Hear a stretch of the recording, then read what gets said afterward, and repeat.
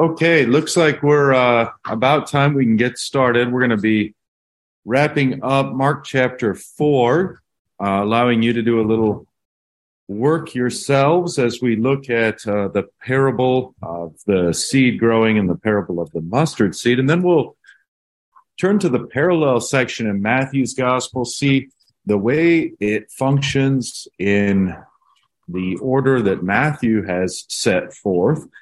And we'll get a little confirmation in regard to the reason Jesus speaks in parables. And then we'll get to look at some parables exclusive to Matthew's text as well. That's the goal and the plan for tonight.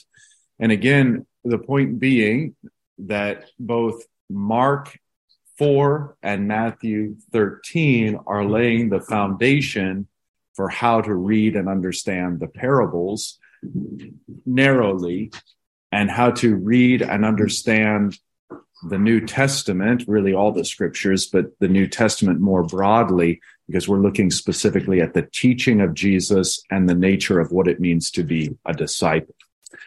Let's begin with prayer. Dear Heavenly Father, we ask your blessing upon this time of our study. We know that all our efforts are futile unless blessed by you and by your Holy Spirit.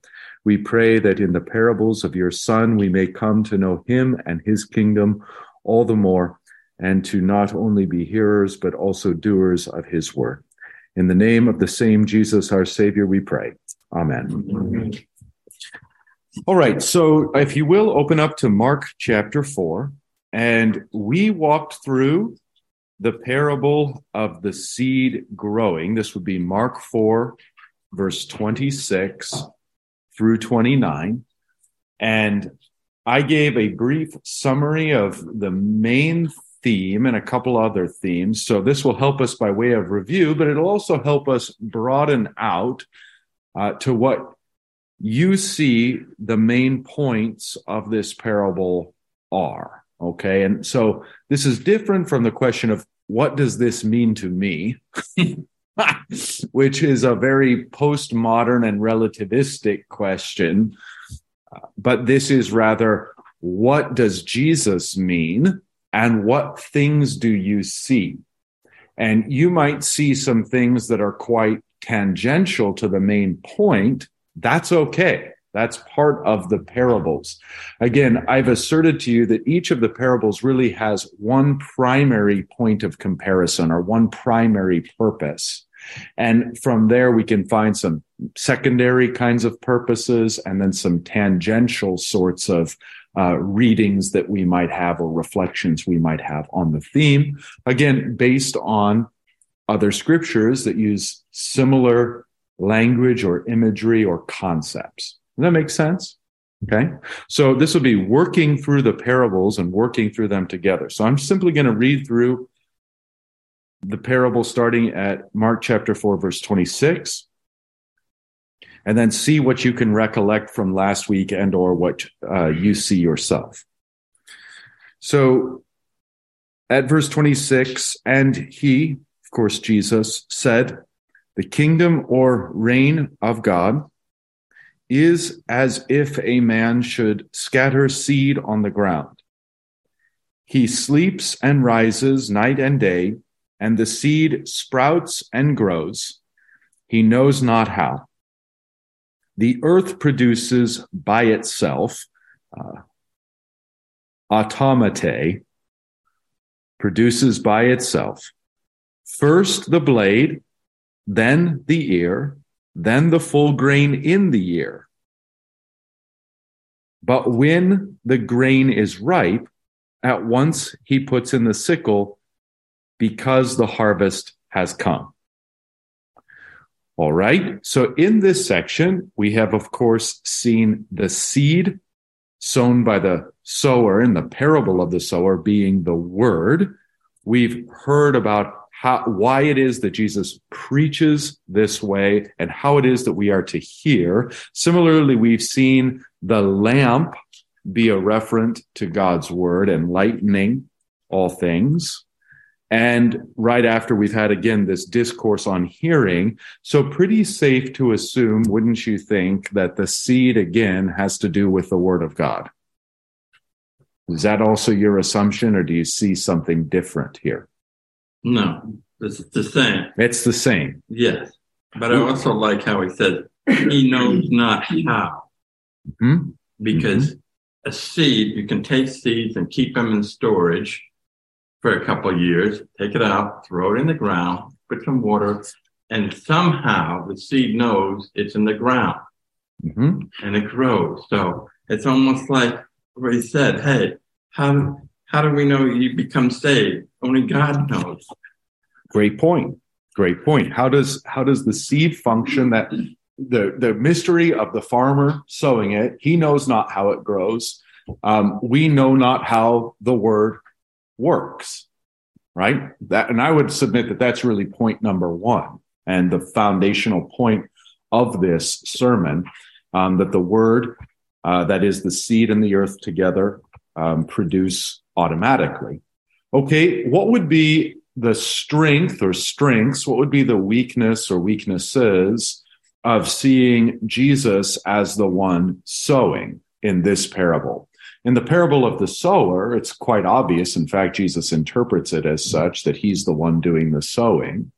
What again would be the strength or weakness of seeing him as the farmer, the man scattering the seed on the ground here in this parable? Yes, sir. Did he want his disciples to spread the seed rather than just himself? Okay, exactly so. You're maybe a step down the line further than I am. But you're exactly right. So if maybe the strength first of seeing him as the sower would be any weaknesses that you see? Why doesn't he cause all the seed to grow? Okay, so that would be true in the parable of the sower. Why doesn't he cause all to grow? And that's ultimately the mystery of why some and not others. The parable of the sower doesn't answer that question. It just says this is the way it's going to go. But here in this parable, all the seed does grow, or at least it doesn't matter whether it's, what soil it falls on here in this particular parable. Okay. So, yeah. The weakness is that he knows how exactly. Yeah, the weakness of seeing this as Jesus. I mean, the strength of seeing it as Jesus is that we want to see Jesus at the center of every parable, and we want to see him doing the doing. And that's because that's generally the case. The weakness is exactly as Al articulated, that Jesus specifically mentions here the ignorance of the earthly farmer as to how the seed grows. And of course, we know our Lord isn't ignorant to how the word grows. He knows.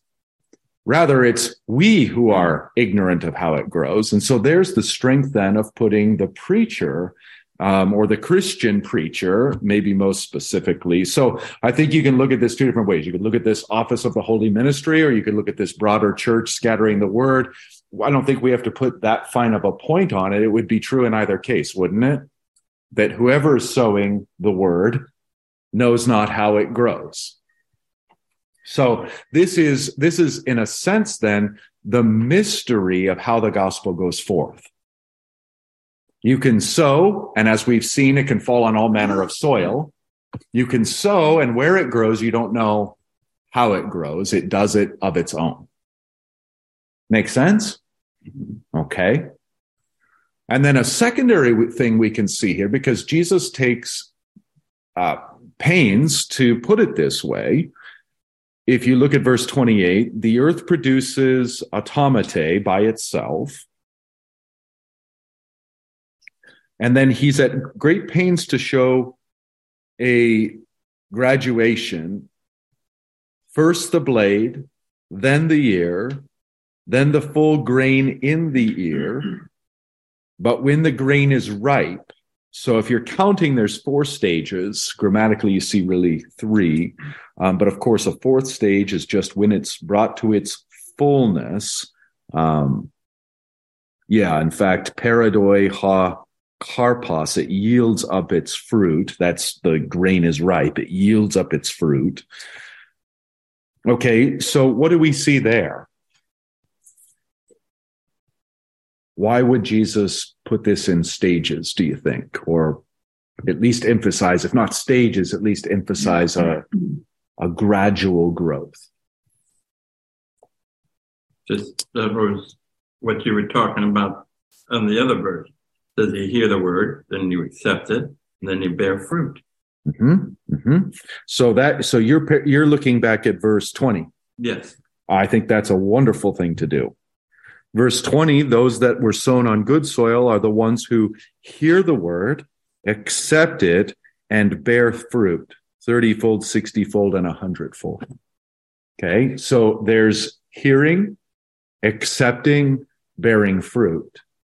Now, while this might have its first reference to conversion or to the holistic picture of the Christian, it might also have a secondary reference in every single time we hear the word of God. Every single time the seed is cast, we have opportunity to hear it or not, as the case may be, accept it or not, as the case may be, and in accepting it, it bears fruit within us.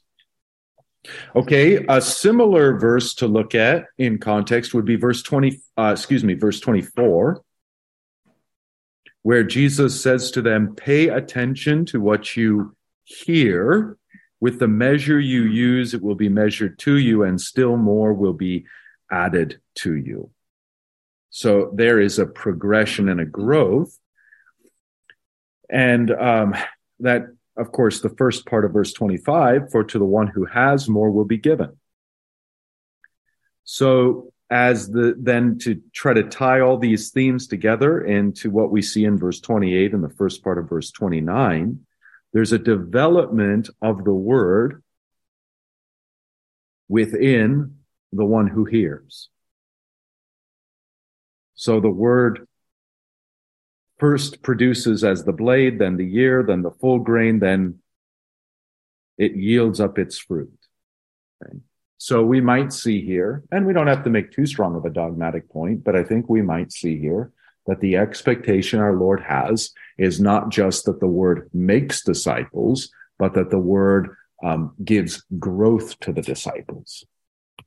So that you might look at a disciple and say, there's the blade, okay, and there's a disciple that has the ear, there's a disciple that has the grain in the ear, and then the grain is ripe. All right.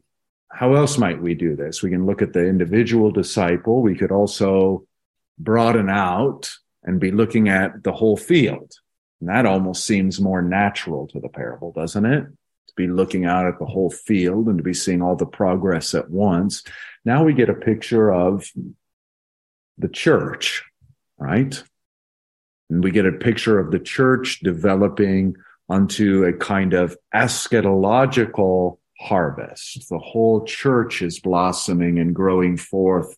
We might even be inclined to see this stage of Jesus' ministry as the stage when just the blades are coming up out of the earth, right? And the church will, throughout the centuries, progress into the full ripeness. You can also visualize this if you realize that no Christian ever really dies, right? So the church is a deathless church. It's constantly and continually growing. It's constantly and continually becoming more fruitful. The works of those who have departed have by no means ceased. They continue on. I think just as we talked about the butterfly effect of you taking a stand, no matter how small it is, for the faith and how that can bear fruit for generations to come. No one's works ever really cease.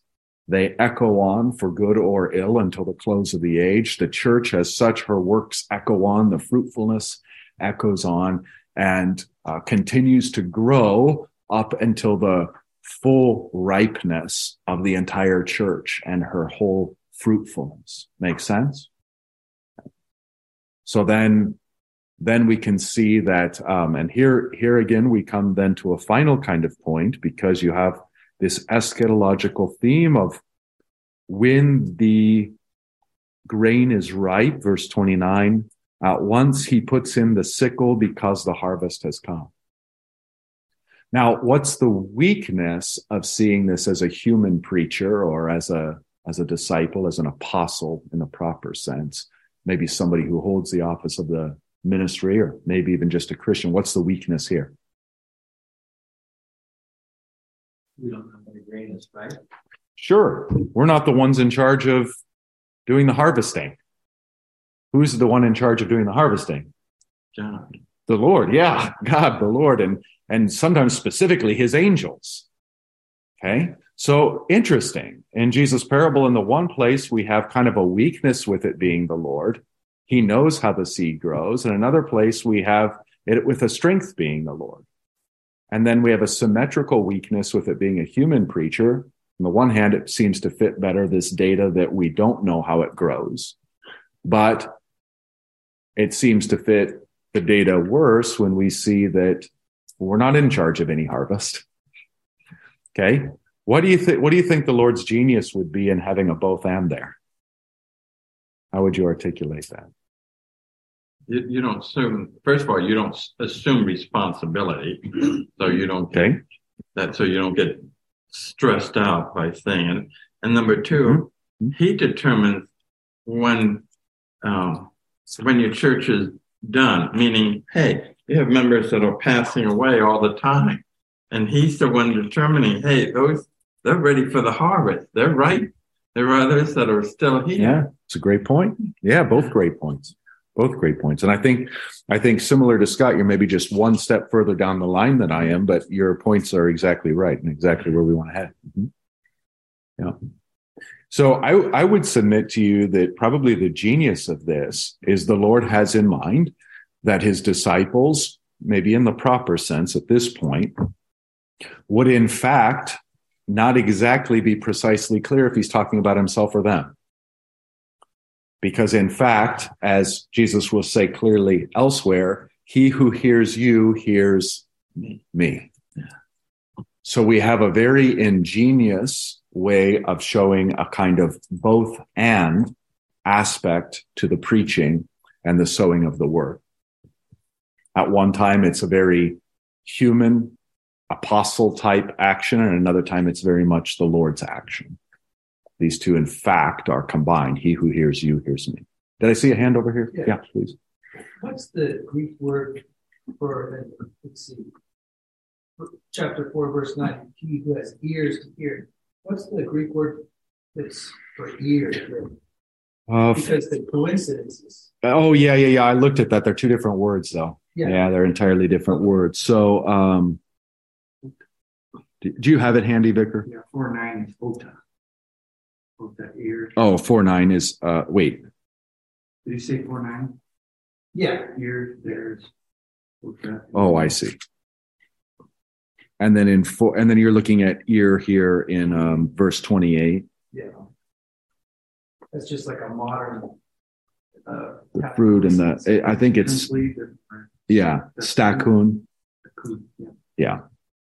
So two different words. They only have coincidence in English. Okay. Yeah. So good. Anyone want to add anything else on this? Yeah, please. This progression I find is interesting.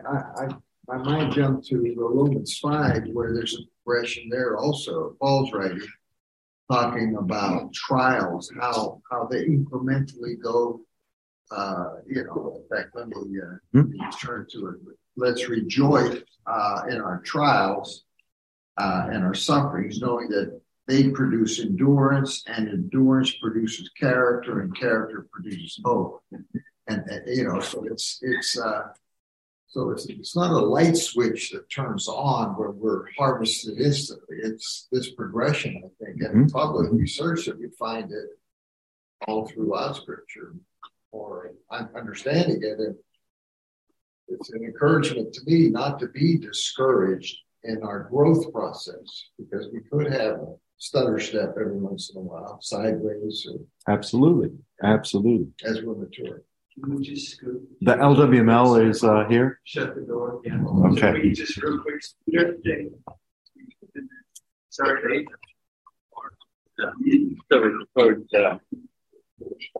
It's just a little bit, yeah. Just a little bit. That's all we need, guys. That's it. That's good. Thank you. You need any more technical?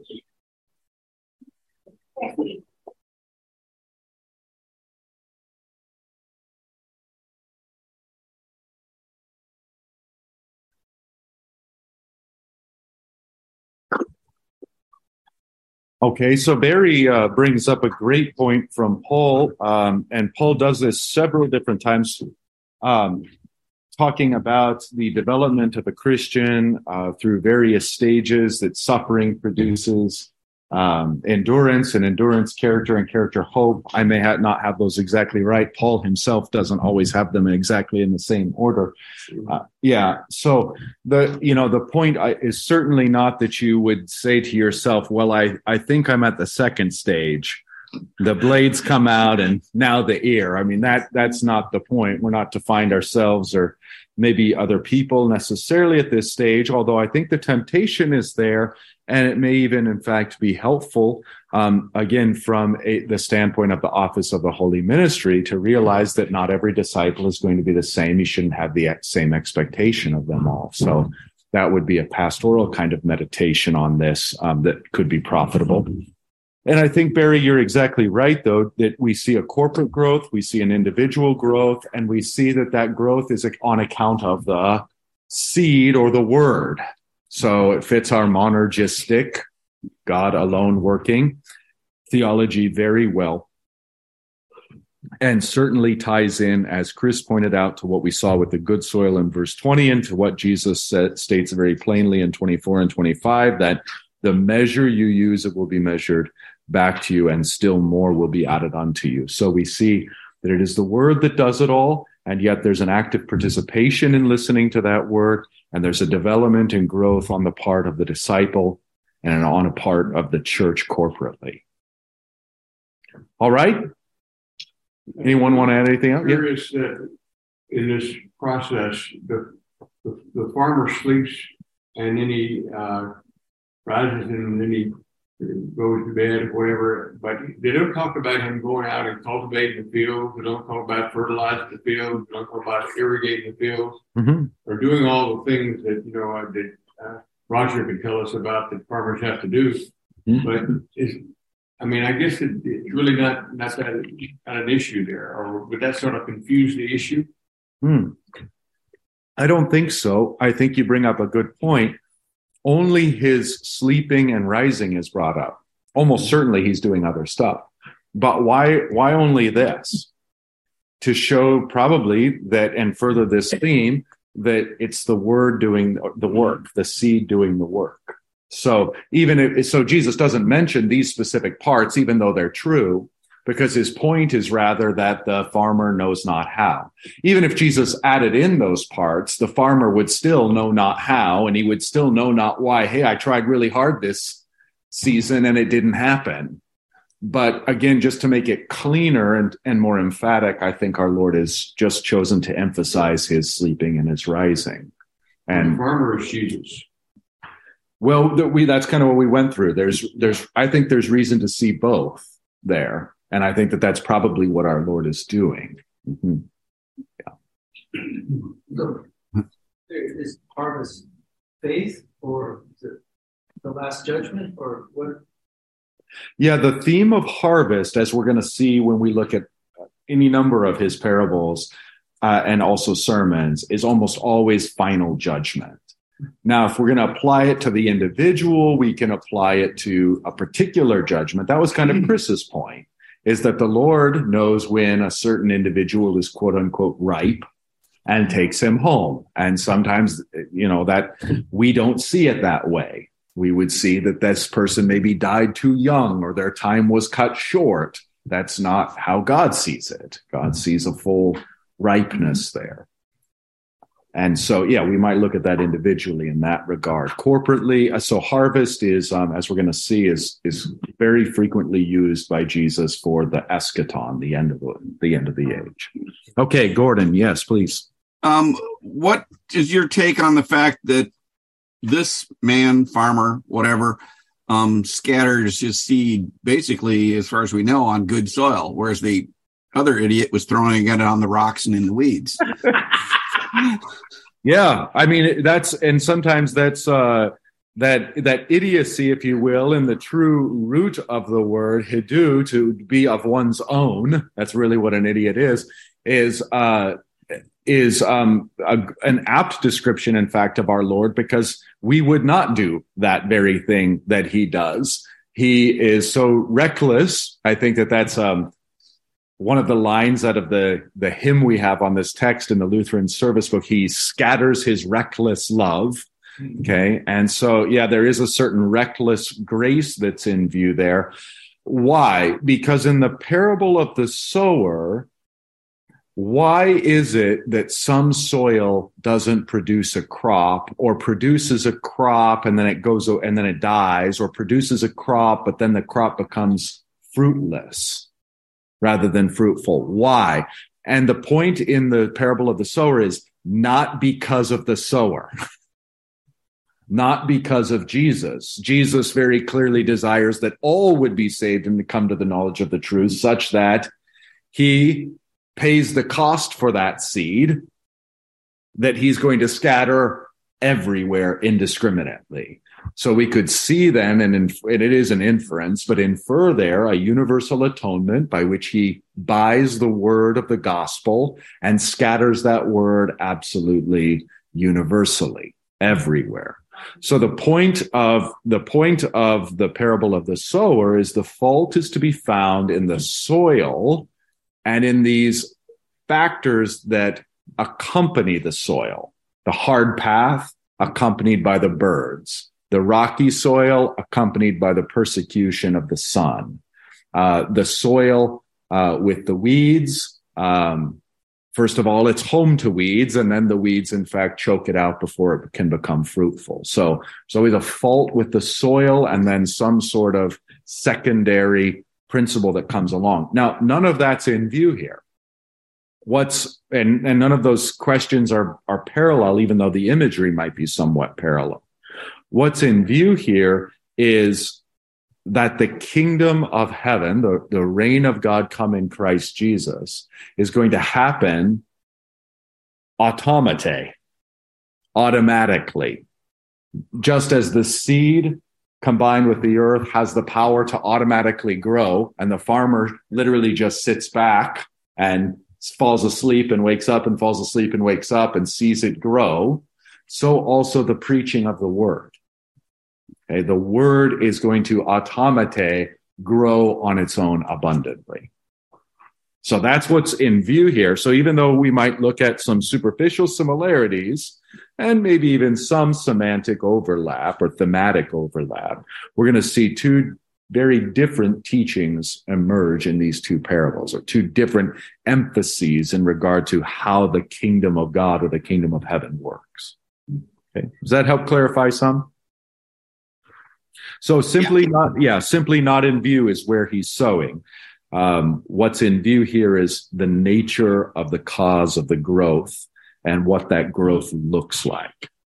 Pastor, and anything you can like my mind is we could sow each soil, like our souls, our individual souls, and when you see it was our soul that we look to the soil.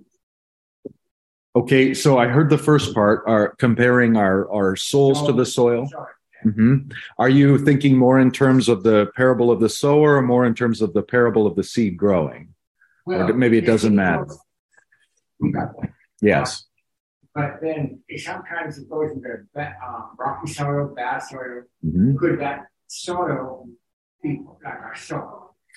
Yeah, to some extent. We don't want to go too far with that. And we don't want to infer things from any parable that clear statements of Scripture elsewhere refute. Okay, does that make sense? So we wouldn't want to infer, for example, that there are certain souls that for whatever reason are worthy and certain souls that for whatever reason are not worthy. And it's up to you to make yourself worthy or not worthy. That would be a kind of Pelagian error. Or the flip side of that would be God makes certain souls worthy and certain souls unworthy, and there's nothing you can do about it. And that would be a kind of double predestination, the likes of which we see in Calvin, which would likewise be refuted by many scriptures. So as long as, again, we want to read the parables within the confines. So I think that as long as we're reading them within those kind of doctrinal confines, we're going to be in safe ground. So clearly, clearly, if you look at the parable of the sower, look at verse 20 again. It's true for all of them, all of the verses, all the different kinds of soil. But look at verse 20. But those that were sown on the good soil are the ones who hear the word. Very clearly, he's talking about people. There are people who hear and receive it unto fruitfulness. There are people that do not hear, and the devil snatches it away. That would be the path. And there are people who hear, and then it takes root in them for a time. One, it lose it because of persecution. The other lose it because of the cares of this world. Really, other stuff is better. It might be a fair. So again, I think that these verses, I mean, both of these together really make a lot of sense from a pastoral perspective. And of course, when you're talking about the 12 disciples at these point, they're both the church and the office of the holy ministry. And they really make sense in that regard. I think they make a specific kind of sense that as you're sowing the seed, you're going to encounter these different kinds of soils. It's not your fault. There's a mystery here, and there's these different kinds of people that are going to be hit by it. Now, from a disciple standpoint, from a receiver standpoint, very clearly you want to be the good soil. Very clearly you want to take care how you hear. With the measure you use, it will be measured back to you and still more. So there's clearly an admonition here from our Lord in regard to us as disciples, how it is that we hear and receive. And it's true for all the church. So I think you can see kind of both of those themes here. You know, you can see the theme of the word doing the work, and that has a wonderful view from the pastoral office, but it also has a wonderful view from the disciple office, that as receivers, we realize that it's God who is going to bring to completion this good work that he's begun in us. That would be the reflection from a disciple. The reflection from the preaching office would be that it's the word that does the work. It's the word that does the doing. Luther's got this great quote. I can't remember it exactly, so I'm paraphrasing, but he's like, me and Melanchthon sat around and drank Wittenberg beer while the word did the Reformation. Whenever I hear this of the guy who goes out and sows and then just sleeps and wakes up, I think of Luther drinking his Wittenberg beer and the word working the whole Reformation. So that might be a way to understand it from the preaching office or the office of the Holy Ministry. I guess another aspect of the parable is that it's dealing with the kingdom of God. I guess a very abridged version of the parable would be there's a guy who plants some seeds that grows, and then there's the harvest, right? So maybe it's also pointing us to the fact that that's what the kingdom of God is about, is producing that harvest or gathering the harvest. Yeah. And maybe the mechanics of how that all happens is part of it, but maybe that's not necessarily the whole point of the parable. Yeah. So even at this maybe very early stage in Jesus' teaching and preaching, it's just that simple. It's providing a framework that we all take for granted, but maybe the initial hearers wouldn't have. And that's that Jesus has come to sow a fruitful field and to reap that harvest into his eternal barns. Right. And we're gonna see that come up in Matthew's gospel. We'll see the parable of the tares with exactly this theme. So great point. Great point. Okay. Anything else on this parable? We want to move to the next. Say something real quick. Please. It's the third week. This is kind of ran through my head. Mm-hmm. So that verse 20, when they say accept it, the first week we read that, I'm thinking like, well, does that kind of support you have to accept Jesus into your heart? But then I kind of went through it in my mind a couple of times. I'm like, well, they're actually talking about bearing fruit, which comes after having faith. Mm-hmm. Yeah, I mean, the paradekonte word is just dekomai, receive. So that deco root is reception. And what are you going to, I mean, the path does not receive it. It bounces right off and the bird snatches it away. Arguably, the other soils all receive it. They just don't bear fruit.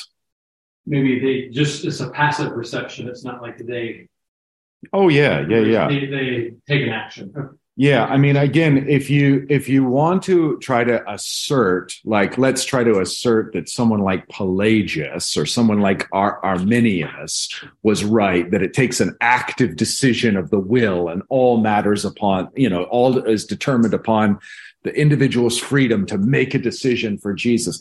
You can't prove that from a parable. So you've got to have that. You can't prove anything hardcore doctrinally from a parable like that. It just doesn't work. You've got to have an actual text that states that very clearly. In fact, we have texts that state that to the opposite. How I long to gather you together as a hen gathers her chicks, but you would not have it. You did not choose me. I chose you, and so on. The Book of Concord, Article 2 on free will of the Formula of Concord, Article 2 on free will, has about a page and a half of nothing but biblical references that refute what we would call today decision theology. So you can go there and it blew me away, because when I was in college and really kind of coming back to the faith in a serious way, I had just absorbed the free will theology without even knowing it, and hit that article and was really put back on my keister because it's like, all right, there's something majorly wrong with my theology. I'm not going to be able to change one of these passages, let alone a page and a half of them. It's just overwhelming.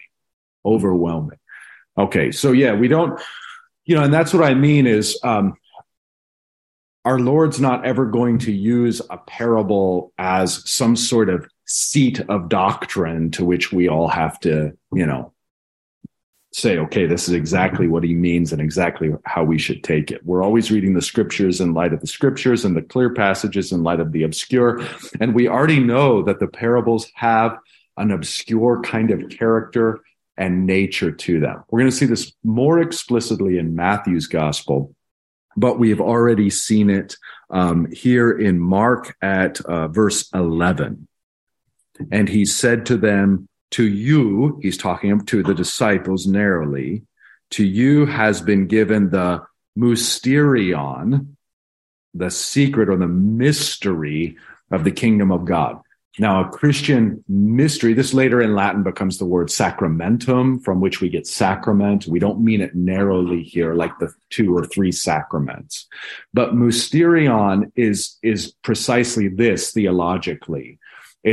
You can grasp exactly what you've been given to grasp, exactly what the word says. You can never, it's basically inexhaustible. You can never stop studying it, never stop learning it. That's, in effect, what a mysterion is. Okay? A mystery is a profound truth that has been given to you to grasp, and that truth continues to unfold and unfold and unfold forever. So the Lord's Supper is a perfect example, easy to grasp, about the nature of a mysterion.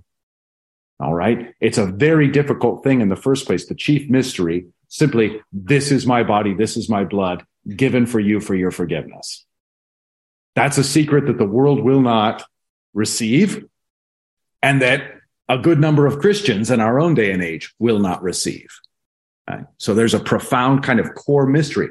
Once you grasp that, there's no limit put on your understanding of the Lord's Supper. It grows and grows and grows and will never cease. There's nobody who goes, well, that's it. I know all there is to know about the Lord's Supper. Any more than there's anyone who says, well, that's it. I've mastered the Trinity. Don't have anything more to think about or learn there. What's up next, God? It never happens. So the Trinity, the 2 natures of Christ, the operation of the Holy Spirit, the sacraments proper, baptism, absolution, the Lord's Supper. Every identifiable article of the faith counts as a mysterion, okay? And that's why St. Paul says, let a man reckon us as stewards of the mysteria, the mysterion of God, the mysteries or sacraments of God. So here then, each parable, I would argue, represents a kind of is a kind of mysterion, and represents a kind of nexus of various doctrines that are made clearer elsewhere in the scriptures. But that's why the parables are so fun. It's why you can usually pinpoint sort of one specific point that Jesus is very clearly getting across. And then from there on out, it's virtually inexhaustible. Can look at it from all kinds of different angles and come to richer understandings of things that are made perfectly crystal clear in other scriptures. But there's a sort of delight in seeing it unfold in a kind of image and teaching of a parable. Does that make sense? Okay. All right. So did we kind of wrap up that parable?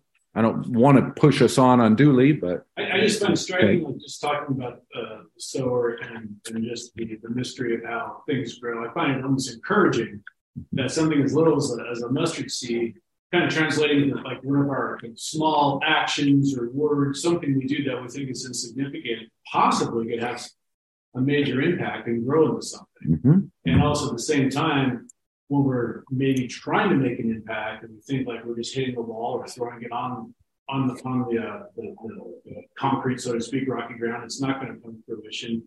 Again, not for us to be figuring out like, why isn't it working? Just keep trying, keep sowing and keep trying, but don't get wrapped up in the mechanics of how or why. Just it will or it won't. And that's all you got to worry about. It's a great reflection. It's a great reflection. It's where that language has kind of come into our common parlance as Christians. You know, what are you trying to do? Just trying to sow a seed. You know, it's like, I don't expect it to be immediately fruitful. Maybe you're reaching out to someone in your family who's lapsed from the faith or who's distanced themselves from God or something. And you just say, I'm just sowing a seed. I don't expect it to have immediate effect. I'm hoping that it has effect sometime down the road. Yeah. So that's a fantastic reflection and exactly the kind we should have. Please. Well, one thing on verse 27, he knows not how.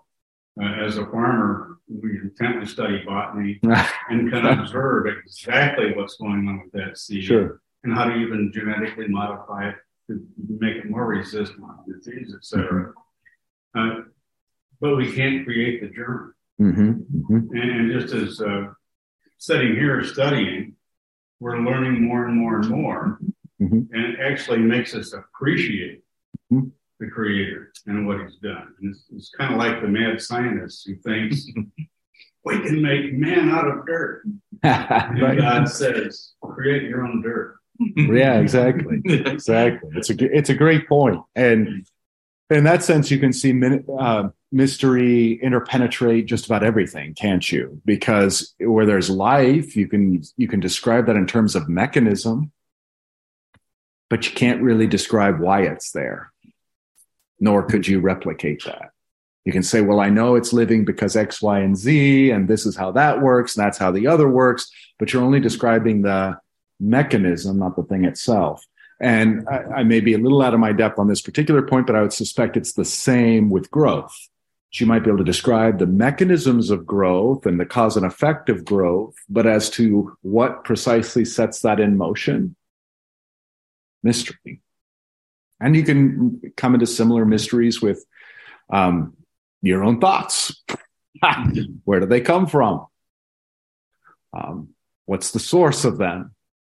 What's the nature of them, etc. So we can describe all kinds of mechanisms, but not the thing itself at its essence. So the world is penetrated and permeated with mystery, and that's the joy. You know, that's part of what, unfortunately, a scientific age it can greatly help because it can unfold and unravel mystery and mechanism and make it all the more intriguing. So science is a Christian's friend in that regard. But the scientism, quote unquote, can lead man in a false direction, as if all there is the mechanism and there is no mystery, which is not science used rightly. It's science used in a way that blinds man to the nature of reality, which is that there are these things that are mysterious, where science itself establishes a limit and a bound and says, I can't know what this is. So again, science used correctly a beautiful, brilliant light, just like reason used correctly a beautiful, brilliant light. Science used perversely, is the same as reason used perversely. It ends up blinding and hiding. So just to be aware of that in our own age, a lot of the mystery and the magic of the world has been removed from our eyes. Pastor Odie. Yeah, please. Yeah, there's a saying that says any man can count the number of apples in a number of seeds in an apple, but only God can count the number of apples in a seed. Right, exactly. Yeah, so true. Okay, very good. So if we let's move on to the parable of the mustard seed, and then we'll be able to wrap up Mark. All right. Verse 30 indicates these three words, and he said, that we're on to a different parable. With what can we compare the kingdom or reign of God? Or what parable shall we use for it? Now, this may just be a kind of rhetorical move by which our Lord is inviting in the audience, but by virtue of what's preceded and this kind of blurring between him and the preacher being I think he's inviting preachers in specific, but the church in general also, I mean, all of us together, into this way of thinking. So I take this, and I'm not going to make it, dogmatic or draw a really hard line in the sand, but I take this to be our Lord inviting us into the delight of the parabolic way of thinking. With what can we compare the kingdom or reign of God, or what parable shall we use for it? Now he submits one. It is like a grain of mustard seed, which, when sown on the ground, is the smallest of all the seeds on the earth. All right. Again, we see this as a kind of hyperbole or general statement that Jesus is saying. Obviously, he knows that, as he knew in verse 28, that the earth, doesn't produce by itself. The seed is produced within the earth. So too, I don't think we need to accuse him of not being aware that there are, in fact, smaller seeds. After all, he made them. But his point here is emphatic. It's precisely the smallness of the seed that's in view, which is why he says the smallest of all the seeds on the earth. Verse 32, yet when it is sown, it grows up and becomes larger than all the garden plants. And believe it or not, that actually is a fairly good translation. And puts out large branches so that the birds of the air can make nests in its shade. All right. I'll simply point out some of the fun that exists in the grammar and in the language at this last saying. So that the birds of the heaven, now their air is a fine translation, but it does say the birds of the heaven can make nests. Now that could easily be translated as perch, because the word is kata skenun. Now, John 1:4 says the word became flesh and eskenoson, tabernacled among us. Did you hear the skene? You hear the same thing, kata skenun, make nest, perch, tabernacle in its skion, shade. All right. So that's kind of, again, we're distant from the main point. The main point being, what do you surmise?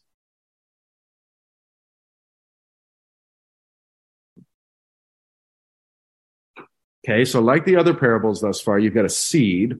What's unique about this seed in this case? It's taking care of everything. It's giving a home for the birds. Okay. Put their nest and everything. Is the seed begin significant or insignificant? Very small. Very small, insignificant, the smallest. And it's cast out onto the earth like it's not going to do anything. But what it does is, even though it's the smallest, it does the greatest because it's larger than all the other plants, all the garden plants, and puts out large branches. So that which is smallest becomes largest. That seems to be the principle and point our Lord is exploiting. So what do you make of the seed in this context? It's more powerful than the other soil, because the other soil, it says the weeds covered it out. This one, it can't stop it. The weeds can't stop it. It's going to grow like the plant does. Okay, so in this case, the seed, we have, again, would you say the Word of God? Mm-hmm. I'd say the Word of God. And the Word of God appears to be quite insignificant. First century Gentiles certainly thought so. And many people, after all centuries, have thought in their minds, the church isn't going to grow. This so-called word isn't going to spread. It isn't going to be believable. We'll snuff out the church. It's going to be the end. But it, in fact, doesn't happen, does it? And in fact, if you looked at all the things that have been built upon the earth, the church is, in fact, going to be the largest of all of them. Because all other kingdoms, all other everything, they all have their day in the sun and then they disappear. There's one kingdom that in the end will show to abide and be larger than all the others, and that's the kingdom sown by the little, tiny, insignificant word. So I think there again would be the main point of this, because we've heard Jesus in clear language talk about this as preaching, so word and how you hear it. And now we're on our 1, 2, 3, third specific parable, explicitly about the seed, explicitly about the word. So this one is, again, though the word would seem insignificant, it has great significance over time. All right, what else do you see? What else do you make of it?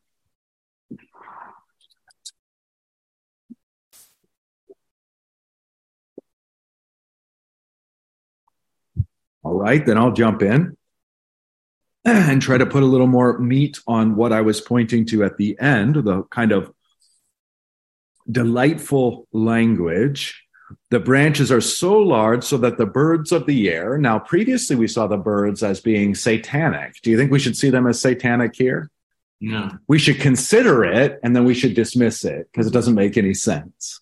No, we can see that Jesus uses different images in different ways. No problem. No problem. So the birds specifically are the birds of the heaven. Now that's kind of a fun play on words. Who would the birds of the heaven be? Christians, I would think. Why not? Why not? The Christians can perch or tabernacle in its shade. So this giant plant then, so the word goes forth, insignificant, produces this giant plant, the church, and the birds of the heaven, us, can tabernacle within it. Safe. And exactly, bingo. And that's the other thing we don't get because we, have shelters all around us and air conditioning and everything else. You need shade in order to survive. And so this is life-giving, life-sustaining shade given to us by the church. Jonah comes to mind. Remember, he had that. Yeah, exactly. He's got the plant. So he was all miffed, and God gave him the plant, and then God took the plant away, and he got all miffed that the plant went away, right? Okay, so now this is an interesting thing. And a theme that I don't think I've really brought out heretofore, because it is I would say it's definitely a secondary reflection. Okay. But here you have the seed, okay, as in the other parables regarding the seed goes into the earth. When the seed goes into the earth, do we see the seed as such again? No. It goes into the earth, and in a sense, the seed there dies, and what comes forth is something different. All right. Now, Paul talks this way explicitly as does our Lord. What might we see the seed as apart from the word, or slightly different than the word? The person? Christ. Yeah. One can have a secondary reflection on the seed as Christ himself being buried into the earth, his death, and then his resurrection as something glorious and other. This, by the way, ties in very nicely with the fact that when Jesus is risen, his disciples don't recognize him unless he wants to be recognized. He's become something altogether different and altogether glorious, even though he's very much still the same. Touch my hands and my side and see that is I. So in the same way that a seed goes into the earth and becomes a plant, it's the same thing, is it not? Yes. And yet it's gone through a very different transition, and what was one time a seed is now a gigantic plant. And so we ought to, take opportunity to ponder, at least in a secondary way, the nature of the seed, the word, being buried and producing through his own resurrection, his own body, the church. In this case, the largest of the garden plants with its branches stretched out with the birds of the heavens making nest in its shade. Okay, so again, albeit I think a secondary reflection, what other things do you see, if anything, here? The part about the shade, Mm-hmm. makes me think of I'm not sure where it is, maybe Moses, the full brilliance of God. It's throughout the Bible, isn't it? This idea of the full brilliance of God. We would need shade, otherwise we might just be blinded. So the guidance of pastors in the church and helping to kind of downstep it or make it more manageable. Mm-hmm. Mm-hmm. So the shade brings to mind the sun. And then the sun could be playfully, faithfully, in light of clearer scriptures. We could play with the sun as different motifs. What about the holiness of God? And we're sinners being spared from that by the outstretched branches of the Savior, his body being the church. What else might we see the sun as? Well, maybe not God in his righteousness and we as sinners, but we might see it as persecution or affliction or the tribulations of this world. That's the way the sun was viewed the last time we saw it, I think, in verse 6, where the sun is scorching that seed which sprouts up but has no root. And we see that very clearly specified as to what that is. In verse 17, it looks like, they endure for a little while, then when tribulation or persecution arises, that's the sun in the parable of the sower, immediately they fall away. So if we took the sun to be tribulation or suffering, persecution on account of the word, then we're protected and sheltered by that, shaded by that, by this great big mustard plant that rises. All right. So that kind of allows us to think. And by the way, I think that this exercise, what we're doing is precisely the gift given in these parables. And to bring it full circle, I do believe that that's the intention. I don't think it's mere rhetoric with what our Lord says here at the very beginning. With what can we compare the kingdom of God? Or what parable shall we use for it? I think he's inviting us into this way of thinking and this way of playing with the parable that he gives. And there's right ways to think about it and wrong ways to think about it. And there's right as long as we don't cross the boundary into wrong, and wrong. But if we think about it in this one unique way, right enough. So that's the fun. All right, let me, I see that we're at the close. So let me just hit verse 33 and 34 with you, and we'll have wrapped up this introductory section in Mark's gospel. We'll go to the parallel section. We're going to see ways in which it's same but different in Matthew next week then. Verse 33, with many such parables, he spoke the word to them as they were able to hear it. So again, Mark now as the narrator or editor, as it were, inviting us to contemplate that this becomes a way that Jesus speaks, and there's a certain aptitude or lack thereof in the disciples for hearing it, as they were able to hear it. Verse 34, he did not speak to them without a parable, but privately to his own disciples he explained everything. Okay. Now, that harkens back to verse 12 and the whole reason that he preaches, a la Isaiah 6:9, that they may indeed see but not perceive and hear but not understand, lest they should turn and be forgiven. And so this is the mystery of the crowds rejecting his plain words, and so his continued preaching in parables, that they who have rejected and have little and will even what they have be removed, as they have no clue what he's talking about, while those disciples who have believed his plain and simple word, who he is and what he's come to do, will continue to grow and have all the more. Okay? And so again, that verse 12 ties in very much with that promise of verse 25, to the one who has, more will be given; from the one who has not, even what he has will be taken away.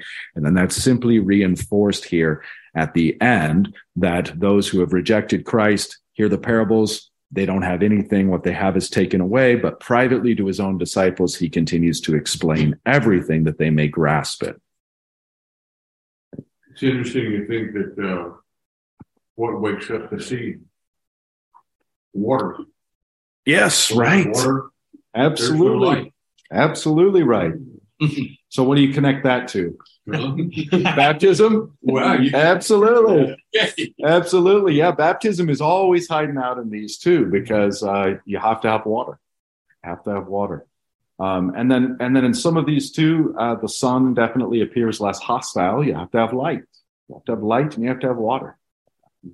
And that combination, and more explicit references than that, but that combination is, again, baptism and enlightenment, the sun and the water together, frequently in view. Okay, so as I mentioned, we'll take a look at the parallel parts of Matthew, and you're going to see some different emphases that Matthew has, and we're going to see how he does the same parables, but then adds parables, and it'll be a real fun exercise, I think, for us to see how this theology functions in his gospel. We'll hit that next week. So let's close up with the Lord's Prayer. Our Father, who art in heaven, hallowed be thy name. Thy kingdom come, thy will be done, on earth as it is in heaven.